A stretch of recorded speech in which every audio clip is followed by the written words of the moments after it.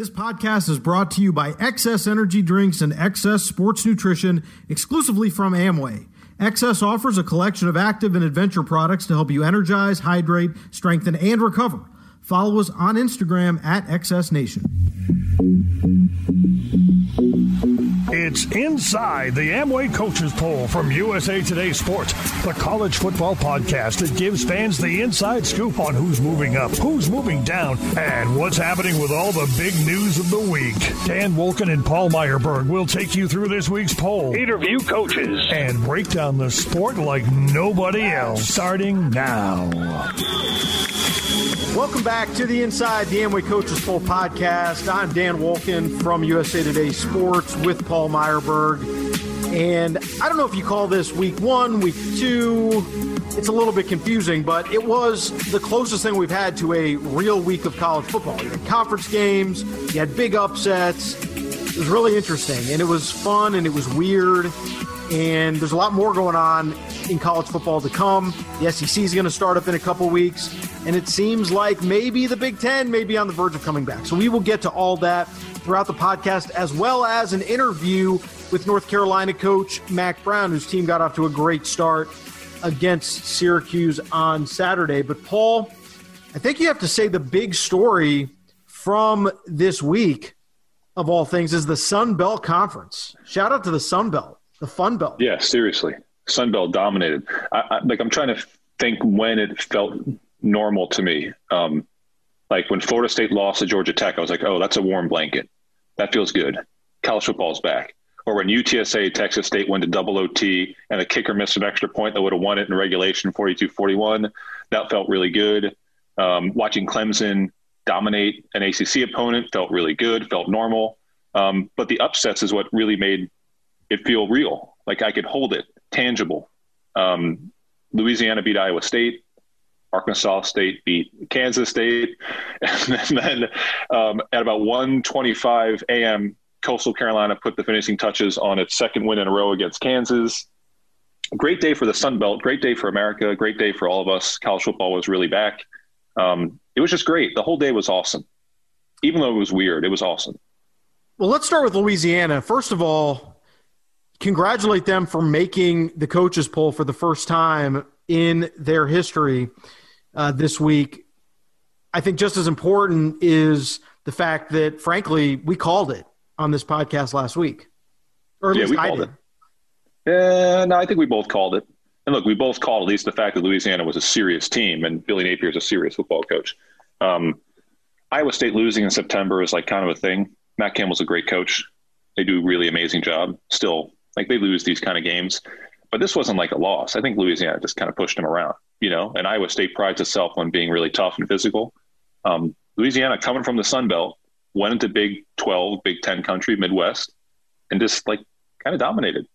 And that's ridiculous. I mean, Louisiana is a serious football team. Listen, it's exactly what we talked about last week, which is people will really focus on their offense and the dynamic system they run, and they've got a really good, experienced quarterback who's quite a playmaker, but they play a brand of football that you don't see all the time in that conference. They play a brand of football where they can go toe-to-toe with some of these mid-level Power 5 teams and not get physically blown off the ball. Yeah, and going back to Arkansas State, who we talked about last time, in reference to Memphis, like, how did Memphis look? I'm not sure. I mean, obviously, Arkansas State's also a really good football team. They're always good under Blake Anderson. I mean, going back to Malzahn, they've been always really good. But they held Kansas State to 91 yards rushing. I mean, Kansas State, another team that runs the football with abandon. So add those two teams together and add App State into the mix. I don't know if they're at the Americans level, obviously, but at least through that top three, they're legit. That's legit top three. It's better than the top three in Conference USA. And by the way, Arkansas State was able to do that with about 20 players missing from their travel roster, and I think 8 starters they were down. Yeah. So that just makes that even all the more impressive. On the other side of that, what a disaster for the Big 12. I mean, the Big 12 was the league that when all of the season plans started to come together, you had the SEC saying, we're only going to play conference games, and you had other leagues doing other things, and the Big 12 was insistent that they had to play a non-conference game. And look what happened. They go 0-3 against the Sun Belt. Now, look, I don't know that it matters as far as the college football playoff because who knows about any of this long term, but that's not a great look. No, I mean, it could. You can create a hypothetical where it impacts Oklahoma or Texas if they lose a game and, the strength of schedule suffers. The committee throughout the years has talked about bowl teams, like a winning record or a non-losing record. That's like one of their metrics. It's not very scientific, but they talk about that all the time, or at least the chairman will always say that in the teleconference. So you talk about Iowa State already being 0-1, K-State already being 0-1. Being 5-5 this year and 4-6, I think that makes a difference in perception. So it could hypothetically have an impact in Oklahoma, though. I mean, it's not going to stop OU if they're 10-0, obviously, from making the top 4. By the way, when you look at the Amway Coaches Poll this week, keep in mind that teams who are not currently scheduled to play games, we're talking about here the Big Ten and the Pac-12 teams, are not included in this week's poll. Now, as we move along here, and if the Big Ten comes back, maybe you add them back into the mix. It's still uncertain as of the recording of this podcast when they're going to start again. But just keep in mind, when you see Ohio State dropping from number 2 to out of the poll, that's why. At some point they may come back in. And I think that is going to be a little bit of a nightmare for voters if you talk about teams that are going to have already played maybe 4 or 5 games by the time Ohio State plays their first. I don't know how exactly you do that fairly, but that's what the voters are going to have to deal with this year. Yeah, I mean, I don't feel too bad for them. I mean, they'll figure it out. Look, I'll make it simple for you. When Ohio State comes back, just put them in the top 3. Don't overthink it. Just do that. So, by the way, let's talk about our number 1. Clemson's still number 1. That didn't change. They beat Wake 37-13. You look at the final score, and you're like, okay. I mean, 24 points. First off, Wake played, and I don't mean this like they obviously didn't win the game. I thought Wake played almost close to a perfect game against Clemson. They played the sort of game where, like, you don't make any turnovers. You commit almost 0 penalties. You do the best you can against Clemson's defensive front. Do the best you can against Trevor Lawrence and those guys. Credit to Dave Clawson, because to hang with Clemson the way they did and make no mistakes, that's like a best case scenario for Wake, because I thought Clemson looked amazing. Their starters looked fantastic. Second teamers, I think they've got a lot of work to do, but I thought Clemson played great, and Wake, to a degree, hung with them the very best that they could. And that's a credit to the Deacons.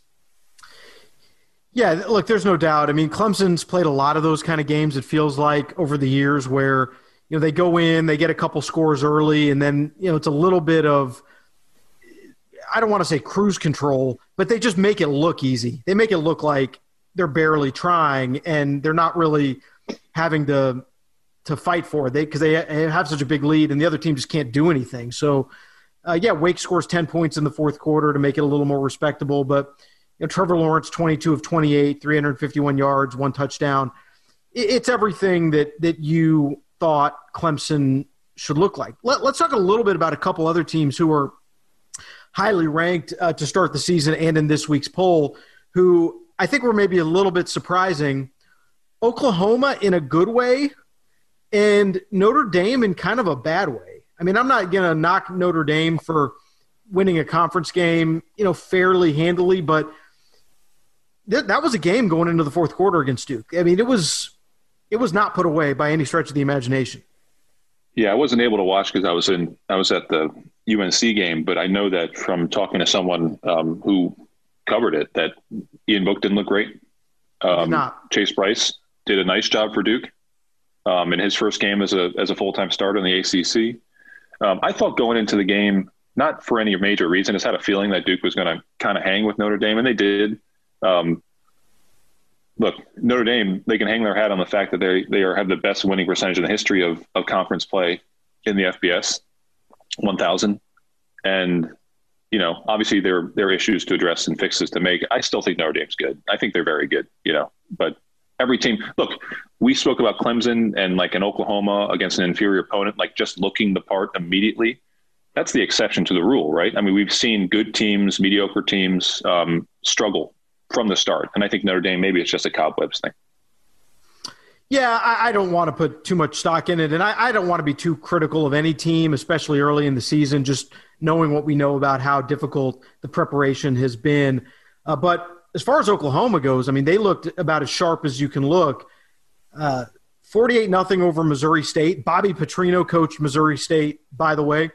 And I think everyone was watching to just get a look at Spencer Rattler. Now, not everybody was able to see that game because it was pay-per-view, but from all accounts, Spencer Rattler has what they call a live arm, and that he is going to do for Oklahoma's offense a lot of things that for all the attention and praise and hype and Heisman votes and all that stuff, the reality of it is Jalen Hurts just is a limited passer and limited at anticipating where the ball needs to go, limited at stepping up in the pocket and making quick decisions. Spencer Rattler's got an arm. He will get the ball where it needs to go. And it's always a bad idea to question, or not even question, but to be skeptical in any way of Lincoln Riley's evaluation of quarterbacks. Yeah, Spencer Rattler has, you said it, he can rip it. So it's going to be a nice little relationship here. Are we at the point yet where we can laugh about Florida State, or is it too soon? We need to go through the ranked teams. I was going to bring up Florida State. We do not need to go through the ranked teams before we get to Florida State, because that was the other big story, one of the few big stories that happened over the weekend.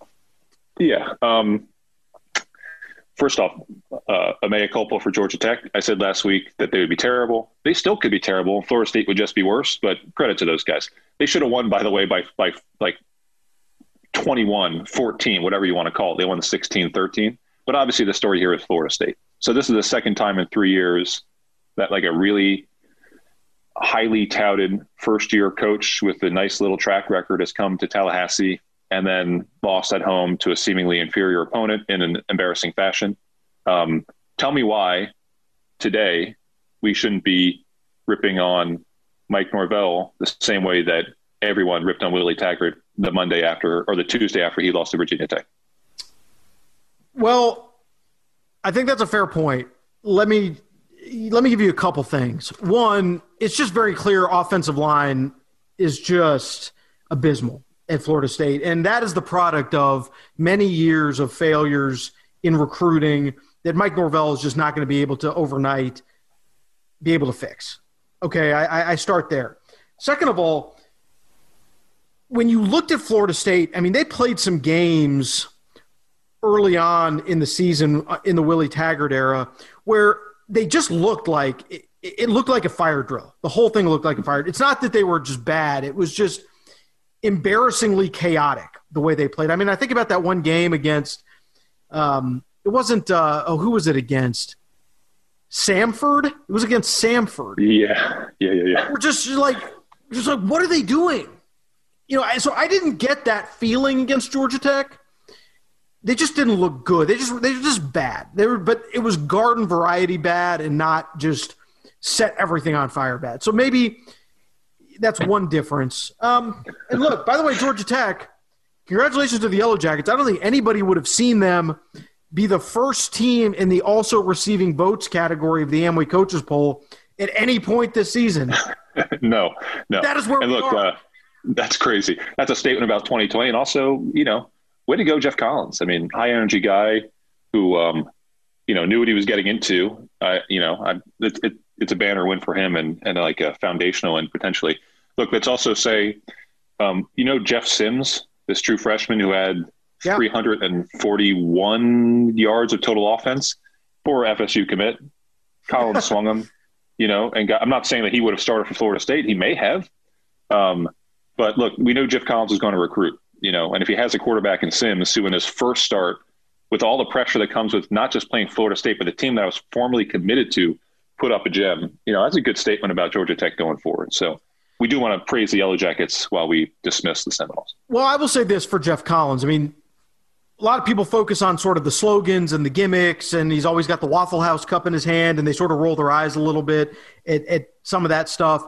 But I would say, one, it works with kids, and that's the main thing. Two, their staff is really good at figuring out what their players can do. They move guys around, and they did this at Temple as well. They'll move guys from offense to defense to offense, the tight end, the linebacker. I mean, they'll just do all kinds of things to try to find a position where guys can help. And that is a huge part of the Georgia Tech rebuild, because just, brass tacks, a lot of the guys who were recruited to play in Paul Johnson's offense just cannot play in the Jeff Collins offense. And so they've moved guys around a little bit, and I do think they played hard last year. They were in some games. So maybe we shouldn't be that surprised. But, yeah, for Florida State, this is just a continuation of a long stretch of misery. And I think it's clear there's going to be a lot for Norvell to fix there. So congratulations to Georgia Tech, 26th in the Amway Coaches Poll. Yeah. Way to go. Nice job. Look, 2-0, you'll get in the top 25 until the Big Ten comes back, and then they'll be up. 2-0 gets you in the top 25 like Army. Army's sneaking in there at number 25 this week. Yeah, they haven't beaten anyone that's any good, but they've won 79-7 through 2 games. So it looked like Army's been in the top 25 like 2 of the last 3 years, except for last year. So not a surprise. Good day for the group of 5. I want people to realize, I know we always talk about the college football playoff, and we always talk about Alabama, Clemson, Notre Dame, blah, blah, blah. There's like some really good football at group of 5. Group of 5 football is better than ever. I mean, counting group of 5 in its previous, whatever we called it before we called it group of 5, the football there is better than ever. Well, if you include Army and BYU in the group of 5, even though they're independents and they're not technically part of the group of 5, that's 8 teams from the group of 5 in the top 25 this week. Yeah, no, it's all deserved. A lot of good football in the group of 5. And we won't get a chance to see it again because non-conference play is over and the records are going to suffer because they're all going to kind of beat up on each other. But App State, Louisiana, Ark State, FAU, UAB, who, by the way, we'll go back to Thursday real quick. I thought Miami looked very good against UAB. But UAB, all those group of 5 teams, these are really, really good teams that would beat most, more Power 5 teams than not, I think, except for that upper half, which they obviously, like when UAB plays Miami, there's a talent gap. Well, let's talk to somebody who was actually on the field yesterday participating in a season opener in a really surreal environment. That would be Mack Brown, the North Carolina coach whose team beat Syracuse in the opener. Let's check in with him and get his thoughts on what happened in week 1. Inside the Amway Coaches Poll from USA Today Sports.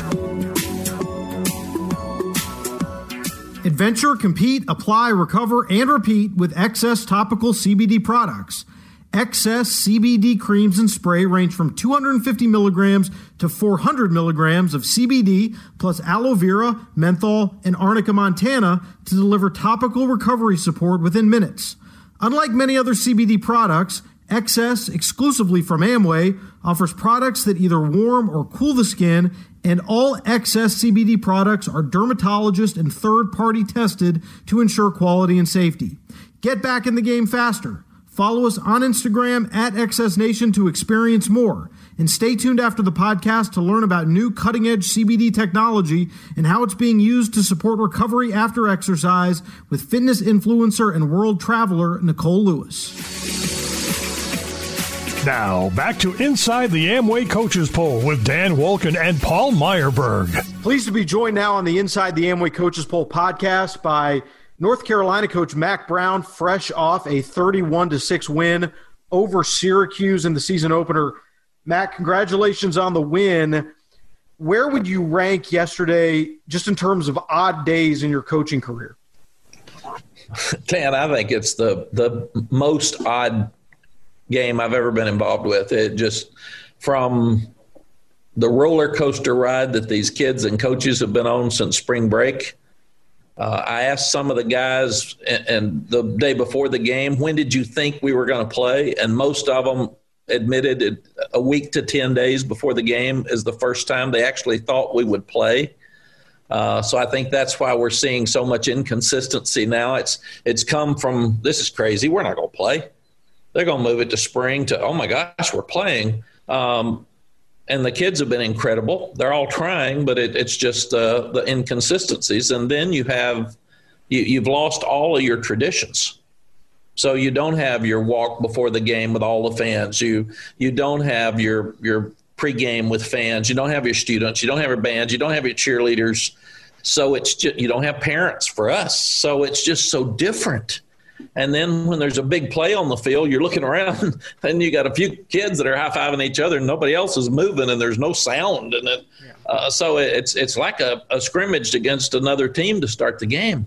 So I'm really glad that the powers to be deemed that it was safe for the kids to play because they needed to play and they're excited about playing.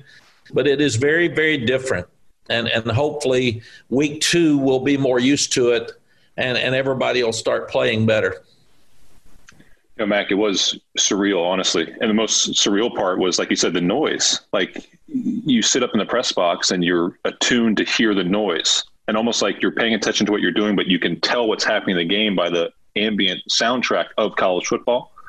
Do you think that the guys, like, for example, Chaz Surratt, your great linebacker, said before the game, I've never been more excited to play a football game than this. Do you think that they maintain that energy and were able to keep that kind of high level of activity despite the strange conditions, the fact that there was no background? Paul, they really did. I'm surprised. In fact, ours got better as the game went on.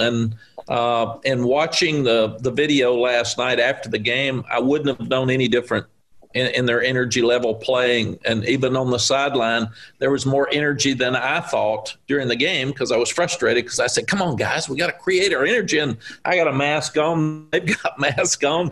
It's hard to hear it. It's everybody's got a muffled, my interview with Taylor Davis at halftime, I couldn't hear her because she had her mask on and she's muffled and even we don't have recruits. So normally you'd be talking to recruits before the game. And here I am on game day standing out there during stretch because there's nobody around. And so I think we've just all got to get used to it. And thank goodness we're playing and the kids are staying safe that are playing. I have not seen any case where football has spread the virus, which is great for all of us. I'm seeing when people go outside the bubble, they bring the virus back in and it affects an entire team very quickly. It just spreads so fast. So hopefully we will get to a point here that kids will understand we can't go outside the bubble. It is what it is if we want to play. We saw a bunch of road teams upset favored home teams yesterday. Do you think that has anything to do with the lack of atmosphere, that home field advantage is just not really much of a factor this season? Yeah, Dan, absolutely. I would have thought differently than that going into the game because supposedly you can have your own crowd noise. Well, 80 minutes before the game, we had to agree with Syracuse on crowd noise. Well, they don't want any crowd noise. So they're going to say, no, we can't. You can't, got to keep it down. So I didn't notice our crowd noise during the game at all. But I would have thought just the new way that you have to travel, staying in a hotel away from where you've stayed, not knowing about what to touch and sanitation. And I thought that there would be more teams going on the road that wouldn't play well. And it's been just the opposite. I think that you're so right in that there is no home field advantage anymore, period. And for teams like us last year that sold out every game, it's a real disadvantage for us. And our kids are used to it now, and they're excited about it. And it really did hurt us. Now, TV ratings are going to be out of the roof, but they're just going to be over the top simply because everybody's watching college football because not many can go. So about midway through the third, maybe a little bit earlier until the whistle, you guys were pretty much in complete control. You scored 21 in the fourth, but I think you started picking up earlier in the second half. Do you attribute I don't want to call it sluggishness. You've seen the tape. I don't know what you would attribute it to, but in terms of being able to get into a rhythm, how much do you attribute that to the fact that your offseason was so weird, that you didn't have the rhythm and the traditional flow of your fall camp? Is there anything to that? Paul, I would like to blame it completely on that, but Syracuse had the same offseason. So, that's true. And I do think a little bit of ours is we're coaching a team that had won 5 games in 2 years going into last year. They win 7, and now they're getting all kinds of praise that nobody on this team's ever gotten before. And Syracuse kept talking about who's opting out, and this guy's they had to stop because of COVID. And so our guys read all that stuff. And I'm not sure they didn't walk in there with a little swagger and think this is going to be easy. Man, this is cool. And we're not at that place. we've got to play, and we've got to play hard. And then we go down and score immediately. We overcome a 4th and 7. We score. It's all easy. There's a 3 and out, and then we have to get a tip ball for an interception to get them excited. Then we drop a punt that gets them more excited. Then we rough their punter that gets them more excited. So we absolutely just botched the second quarter. I thought we played a pretty good first quarter. We went to sleep the second quarter and then started taking control in the third. Are you comfortable with the hype? I mean, you're familiar with it. You've had teams that had the offseason hype from January to August, September. Do you think you're comfortable with this team so soon being given that sort of attention? I'm comfortable with it, Paul. I'm not sure they are yet. And I talked to them about it Friday. I said, this is the life I've lived, and this is what I expect. And this is what we want. Now, to do that, you got to be really good, and you got to play every week. You can't take weeks off. You can't take days off. And if you all can just make a decision. If you want to be really good, then play up to the hype, because I call it pride, not pressure. If you take it as pressure and you can't handle it, you won't be very good. And I tell you, it goes away with one game. So I told them it's really, really hard to keep the hype, and you better play good every week, and you've got to practice good every week to play good every week. And with that hype comes more pressure from the other teams, because they're going to be more ready to play. Last year, nobody thought we were any good. So they weren't ready to play against us. I said, this year they're going to be ready to play. So you're going to see different teams and different performances. So it is what it is. You got to understand it. It's a lot more fun, but it's a lot harder to live in that world. Mack, you guys had so much momentum last year in the recruiting aspect with your first full recruiting class, and it seemed like you were really excited about the kind of players that you were able to commit last year. But obviously the recruiting in this dynamic is so different. How have you been able to keep momentum, and is it going to be difficult when it comes down to brass tacks and these guys have to sign papers, and many of them may not even get a chance to really visit campus? Dan, we're fortunate in that we have a footprint that we recruit from. It's from D.C. to Atlanta. So really nobody's further than about 6 hours away. Most are in-state or 2.5, 3 hours away. So most of our guys had already been here as sophomores. They came back last year as juniors. So everybody that we've committed had already been on campus and numerous times. They came to games last year. So it's a little bit different for us. Where it will be more different, though, is the 22s. You've got 2 or 3 different factors that you've got to look at. Number one, the NCAA said this year doesn't count. So we could have 97 players on scholarship next year. Well, that's cool for them, tough for these athletics directors. They got to pay for it when they got no money. But then the next year you have to get back to 85. So you've got to be really careful, because you may have a very limited number of scholarships for that 22 class. Yeah. And in North Carolina, they're not playing, but none of us can go out and watch teams play now anyway. We can't go to Georgia. We can't go to South Carolina. So the evaluation process for this year's group is going to be probably mostly or entirely on video, because right now February is even dead, and that's when the North Carolina teams will start playing. So it'll be I don't think 21 will be affected as much. We've had some kids that didn't come and visit us, and they said, Coach, I can't wait. I've already been to this school, so I'm going to commit to them now. I haven't seen yours. I'm sorry. And that's okay. But the guys that had been here have committed to us, and I feel good about them sticking. I want to ask you a little bit about the Amway Coaches Poll. You have been doing this for a long time. You've voted in the poll a bunch of times.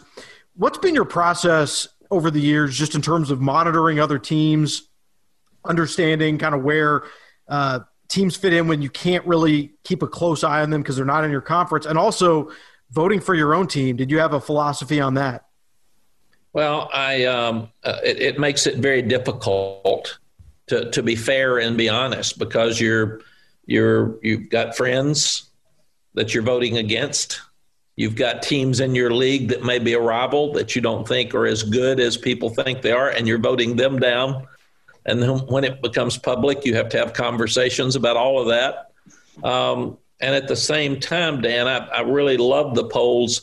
I didn't feel like they were as true until midseason, because I don't like preseason polls. That's what I've told our players. You're being ranked high off last year's team, off the momentum you had and who we've got coming back. You hadn't done anything. So my philosophy, I'd always sit down with our sports information director every Sunday, and I would ask him to give me every detail. I'm a football junkie, so I watched every game I could watch, and I pulled up scores every Saturday night after we'd get through. And then I took it very seriously.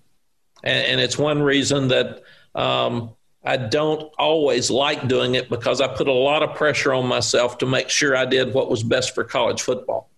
And it's hard to do while you're coaching full-time. I didn't want to give it to somebody else, and then at the end of the year, me look at it for the first time. And I hope that all of our coaches that vote are really taking it seriously, because it matters and it changes the scope of college football, and it helps people either get in or out of the playoffs. So I love the poll. I love what we're doing with it. I love the coaches who really understand it and know where they're voting. But it is tough, and it puts a lot of pressure on them, and they have to do what's right for college football. Well, Mack, thanks so much for joining us on the Inside the Amway Coaches Poll podcast. It's always a pleasure to talk to you. Congratulations on the Week 1 win, and good luck the rest of the season. Thanks, Dan and Paul, for having me on. Really appreciate you both. I thought our opener was perfect. We're 1-0, and we've got a lot of things we've got to fix. So that's as good as it gets. I can go yell at them today simply because they know we've got to get better. Good stuff. Well, Mack, you said yesterday that you're going to, if you walk through the office and you heard what you were saying, you would have thought you lost the game. So that's the coach's dream, right? You can scream and not scream, but you can point out the flaws, but still say, hey, we're still 1-0. It's absolutely the truth. If I would have thought that we would have beaten an ACC team 31-6 and been disappointed, I would have hit myself in the face. that means we're at a better place than we were this time last year. All right, man. Thanks a lot. Good to talk to you. Thanks, guys. Thanks for having me on. Inside the Amway Coaches Poll from USA Today Sports. All right, Paul, let's talk about the Big Ten right now. As we record this podcast midday Sunday, there are machinations going on. We might be seeing Big Ten football after all. It's a little bit of a mess. It's a little bit chaotic. It's not a unanimous thing.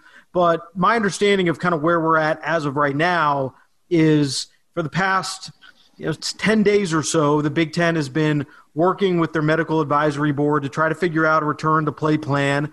And of course, when Ryan Day and James Franklin said what they said late last week and kind of criticized the conference, they knew full well what was happening and what was going on behind the scenes. But the bottom line to it all is we are going to get a presidential level vote, whether it's Sunday or Monday or Tuesday. It's going to happen soon, probably before a lot of you are listening to this podcast, and we'll find out what the Big Ten intends to do. But it does seem like because of testing, there's been a shift in their position.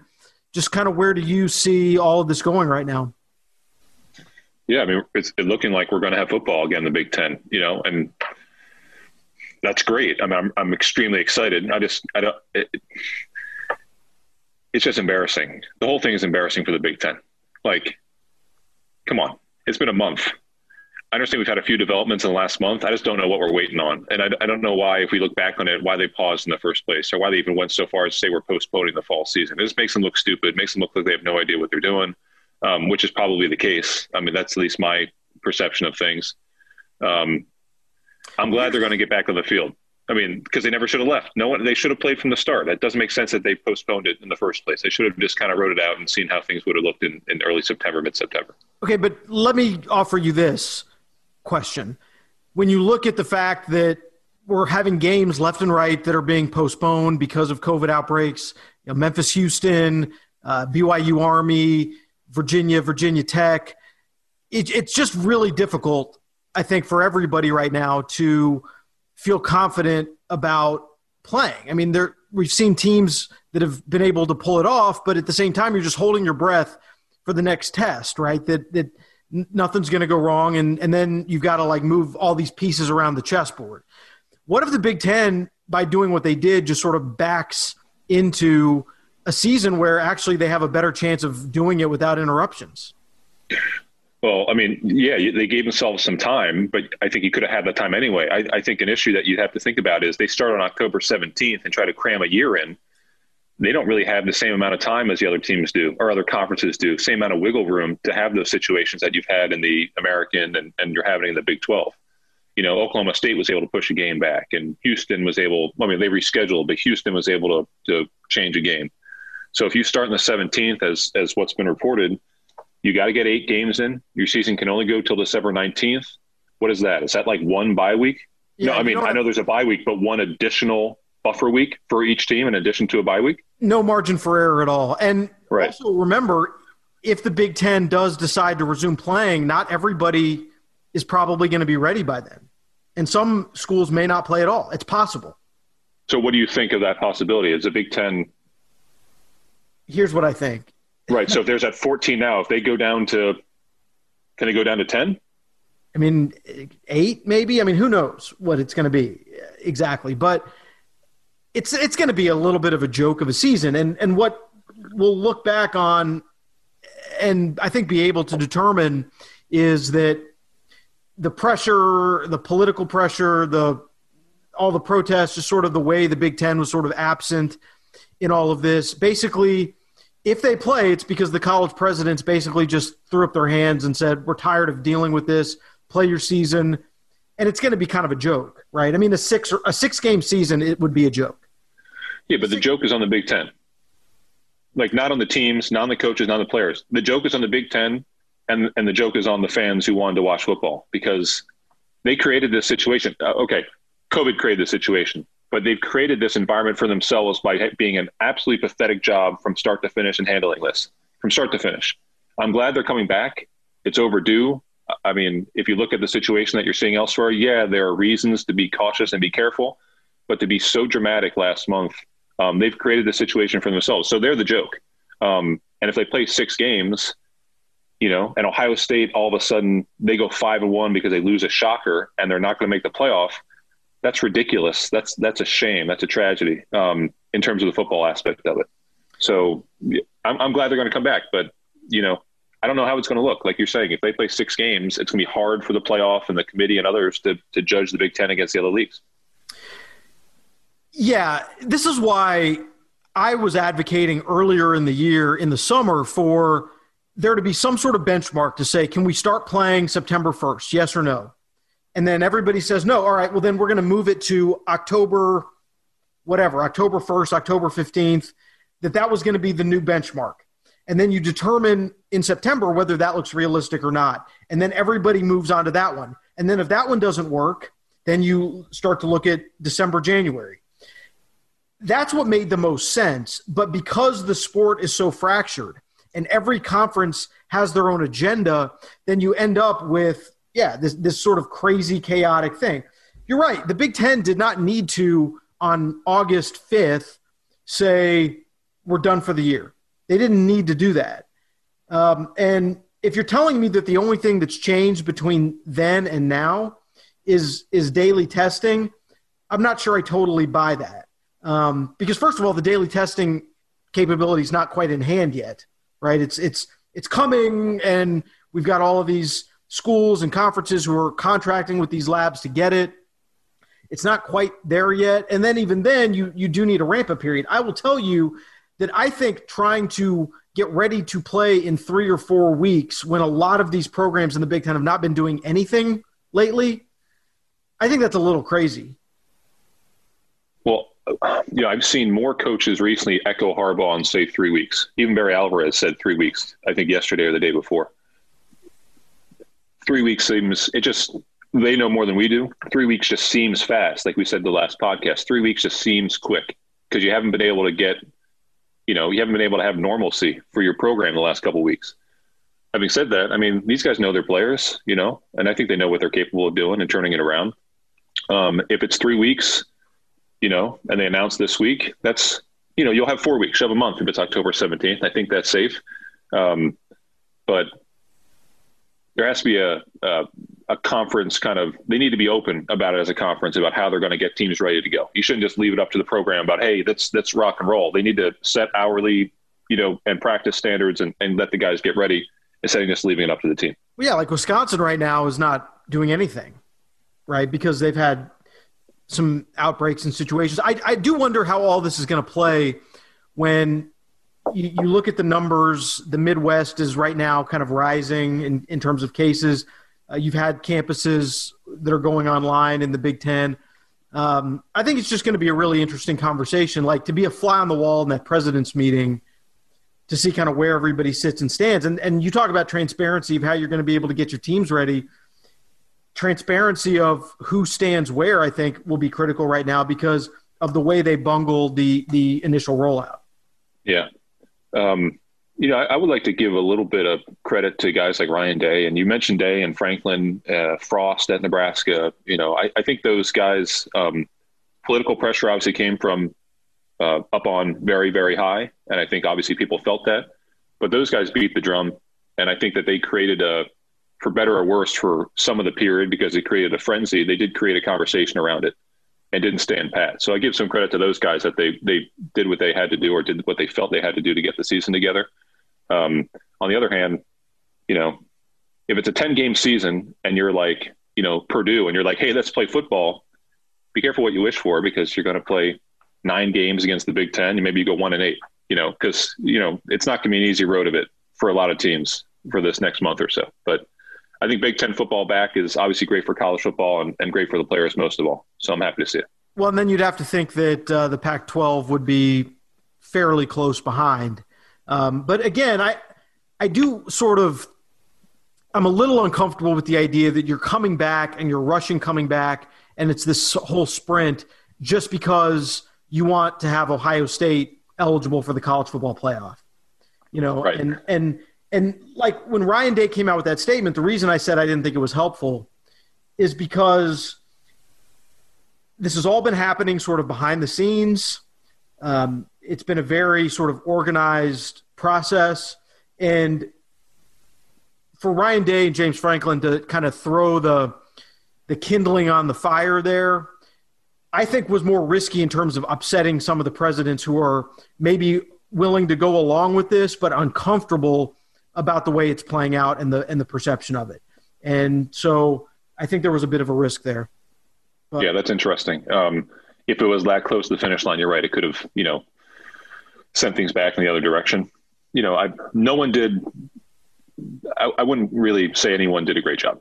Let's just leave it at that. It's been a bad month. I think that the Big Ten has done more damage to itself in the last month than goodwill it developed in the previous decade. The conference right now, it's like formerly the leader of the conversation. I wouldn't ask them to lead anything at this point or trust them to do that, because they've just bundled and done a horrible job throughout. Inside the Amway Coaches Poll from USA Today Sports. All right, let's get into next week's slate of games. It's not the most exciting slate, we'll be honest. The ACC, I think, put a lot of games this past weekend and then wanted to have a little bit of a break for some of these teams just to kind of work out any issues. So we're still waiting for the SEC to start. That'll be later this month, and then we'll kind of go from there. But when you talk about games that are happening this coming weekend, I think the most interesting thing that happened is the fact that Houston and Baylor figured out how to schedule each other, I think, in all of 5 minutes. Houston was supposed to play Memphis in a American Athletic Conference game. Memphis shows up Friday with a bunch of positive tests. Apparently, their guys were on a party bus or something like that. So Memphis can't play. All of a sudden, they've got an opening. Baylor had an opening, I think, because somebody canceled on them. So lo and behold, it comes together literally in a matter of hours that Baylor and Houston are going to play. And it's kind of brings light to this whole idea of, I think, the past maybe decade, athletic directors have tried to schedule games 20-something years out. I mean, I think Oklahoma's got non-conference games scheduled in like 2038 or something like that. And yet you see teams that can do it literally a day. So I sort of wonder if maybe we need to kind of reevaluate the whole scheduling thing. Yeah. Actually, that's a good game. Baylor-Houston's a good game. It's a good game. Oklahoma is going to be like its own country in 2038. We're going to be 50 federated countries. We spoke a couple of weeks ago about like you should schedule conference game, non-conference, like maybe the January before the season. You should schedule non-conference games on like Tuesday. I mean, just like reserve a charter flight and like we don't know where we're going, but you're going to need to be ready Friday at 6 a.m. to take us to State College U. So it shoots holes in the idea that you need to have some all kind of prep work. To me, the most important thing to know about this weekend is that South Florida and Notre Dame, another game that got scheduled late, is going to be on the USA Network. I believe this is the first time in the history of the world that the USA Network has had a football game. I don't even know what's on USA Network anymore. I don't think that they're showing – is USA Network like reruns? They're showing like old episodes of Bones or something like that most of the time on Saturdays or even weekdays.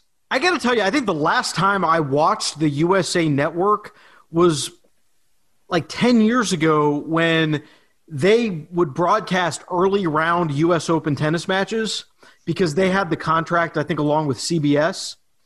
And CBS would broadcast like the big matches in the final or whatever. But like those midweek night matches from the U.S. Open would always be on USA. And I don't think I've turned on USA since ESPN got that contract. Honestly, I didn't know USA Network still existed. I know it's a familiar network. I don't even know where it is on the dial. I know where TNT TBS is because you watch some basketball and whatever. I don't know where USA Network is. It's like True TV. I'm going to have to scroll from 1 to 9,999 to find USA Network to watch Notre Dame on Saturday. So that's really cool.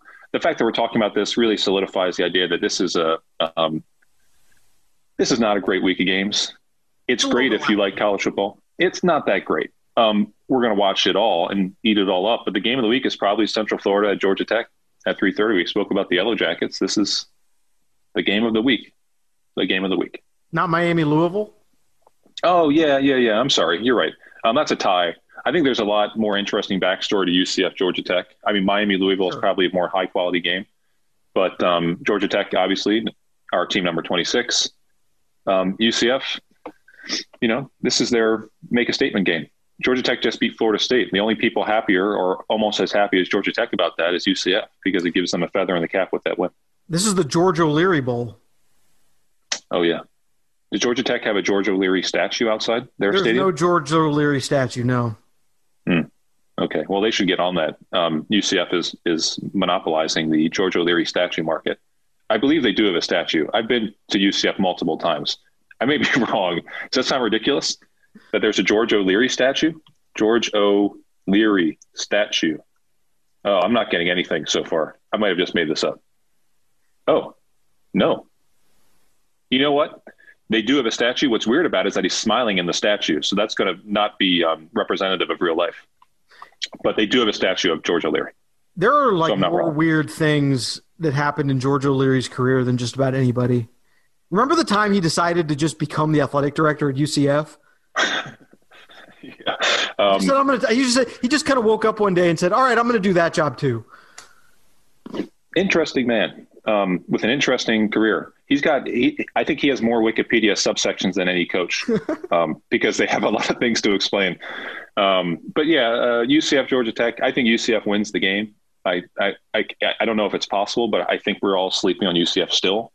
They've got a really good young quarterback in Gabriel, a lot of speed and talent. I know that they believe at UCF that this is, his best team for Josh Heupel. So look out for them. I'm not saying they're going to finish top 4, but if they run the table in the American, I think you got to talk about them as at least having a case, especially if they beat Georgia Tech by 10 or 14. Another game I think a lot of people are going to be interested in, I mean, not a lot of people, but like the true hardcore college football fans, is Navy playing Tulane. Navy obviously looked awful in their opener, so it'll be interesting to see how they bounce back. But this game's on ABC, and I don't know if you saw the ending of this game, but Tulane came from a 24-6 down to South Alabama on the road and came back to win that game late. So I don't know what that says about Tulane, but to start the season with a big second half comeback for a year in which I think a lot of people think that they're going to be a contender in the Western Division, that's a good win. So, and a big opportunity for Tulane to host Navy and get a conference win, a division win under their belt. So, I mean, literally, who would have ever thought Tulane would be hosting a national ABC game? Yeah, even at noon. Well, we'll see what Navy has learned in the previous 12 days after getting blown out by BYU. Obviously, they're going to start tackling in practice or having some contact. Tulane just kind of survived against South Alabama. There's nothing pretty about it, but it was obviously a game that they couldn't afford to lose for a lot of reasons, because South Alabama wants to make inroads in that region for recruiting. And if you beat Tulane, they had a chance and probably should have, then that's a major asset for them. So good win for Tulane, regardless of the fact that it was not sealed until South Alabama had that 15-yard penalty late in the fourth on a potential punt. Yeah. Other games just to touch on briefly, Tulsa goes to Oklahoma State. The Louisiana team that just upset Iowa State is actually coming to my town in Atlanta. They're going to be playing Georgia State at the former Turner Field. Liberty is opening their season, Hugh Freeze, against Western Kentucky. Boston College goes to Duke. It's Boston College's opener. App State at Marshall. That's a game that has got a lot of significance potentially. But other than that, Clemson shouldn't have any problem with Citadel. SMU North Texas will be one to watch as well. But it's a little bit light. NC State, after a couple hiccups in their COVID situation early, they're going to open at 8 p.m. against Wake Forest. So that's kind of where we are. It's going to be just week by week, kind of hold on to your hat, and there's going to be games canceled. There's going to be games postponed. It's going to be chaotic. It's going to be crazy. We're about to probably bring the Big 12 online here, at least to some degree. So a lot going on, and we will be here every week to document it on the Inside the Amway Coaches Poll podcast. For Paul Myerberg, I am Dan Wolken. We will talk to you soon. You've been listening to Inside the Amway Coaches Poll from USA Today Sports. Listen and subscribe on your favorite podcast platform.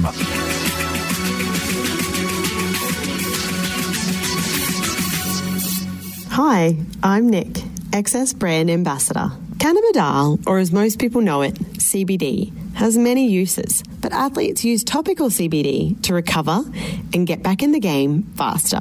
Not all CBD is created equal, though, and not all CBD is pure, safe, and effective. In fact, there are some products that contain more THC than allowed, and others lack quality control and safety testing. I use any excess CBD product after a workout or adventure so that I can get back out there tomorrow. I feel confident when I use their CBD cream, cool spray, or CBD Pro cream with warming effect because of the extraordinary steps Excess takes to ensure safety and quality. Not only do they use a third-party lab to verify safety, but Excess posts all certificates of analysis on Amway.com. Take your recovery game to the next level with Excess CBD. For more information, go to Amway.com and search CBD.